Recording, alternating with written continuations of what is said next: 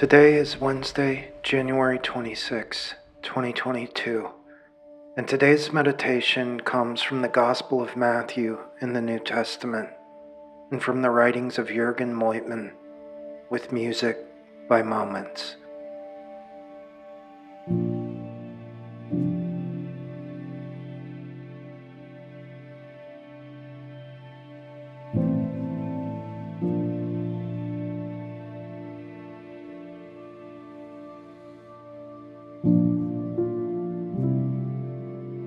You have heard that it was said, "Love your neighbor and hate your enemy." But I tell you, love your enemies and pray for those who persecute you, that you may be children of your Father in heaven. He causes his sun to rise on the evil and the good, and sends rain on the righteous and the unrighteous. Matthew chapter 5, verses 43 through 45.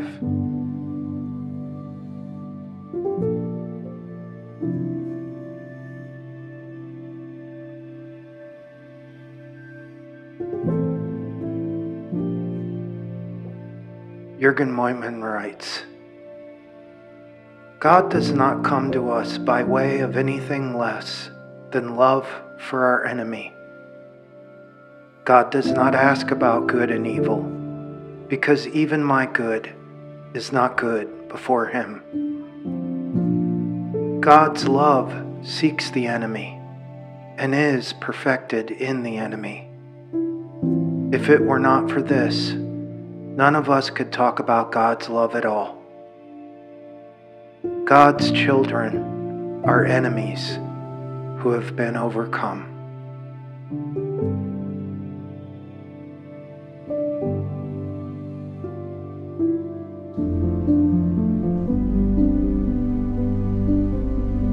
That really puts it into context, doesn't it?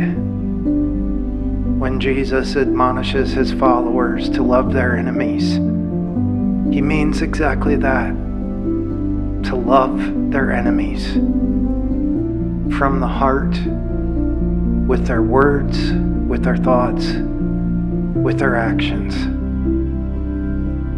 Such countercultural words, even today. As you spend some time in silence and stillness now, spend it thinking good things about your worst enemies.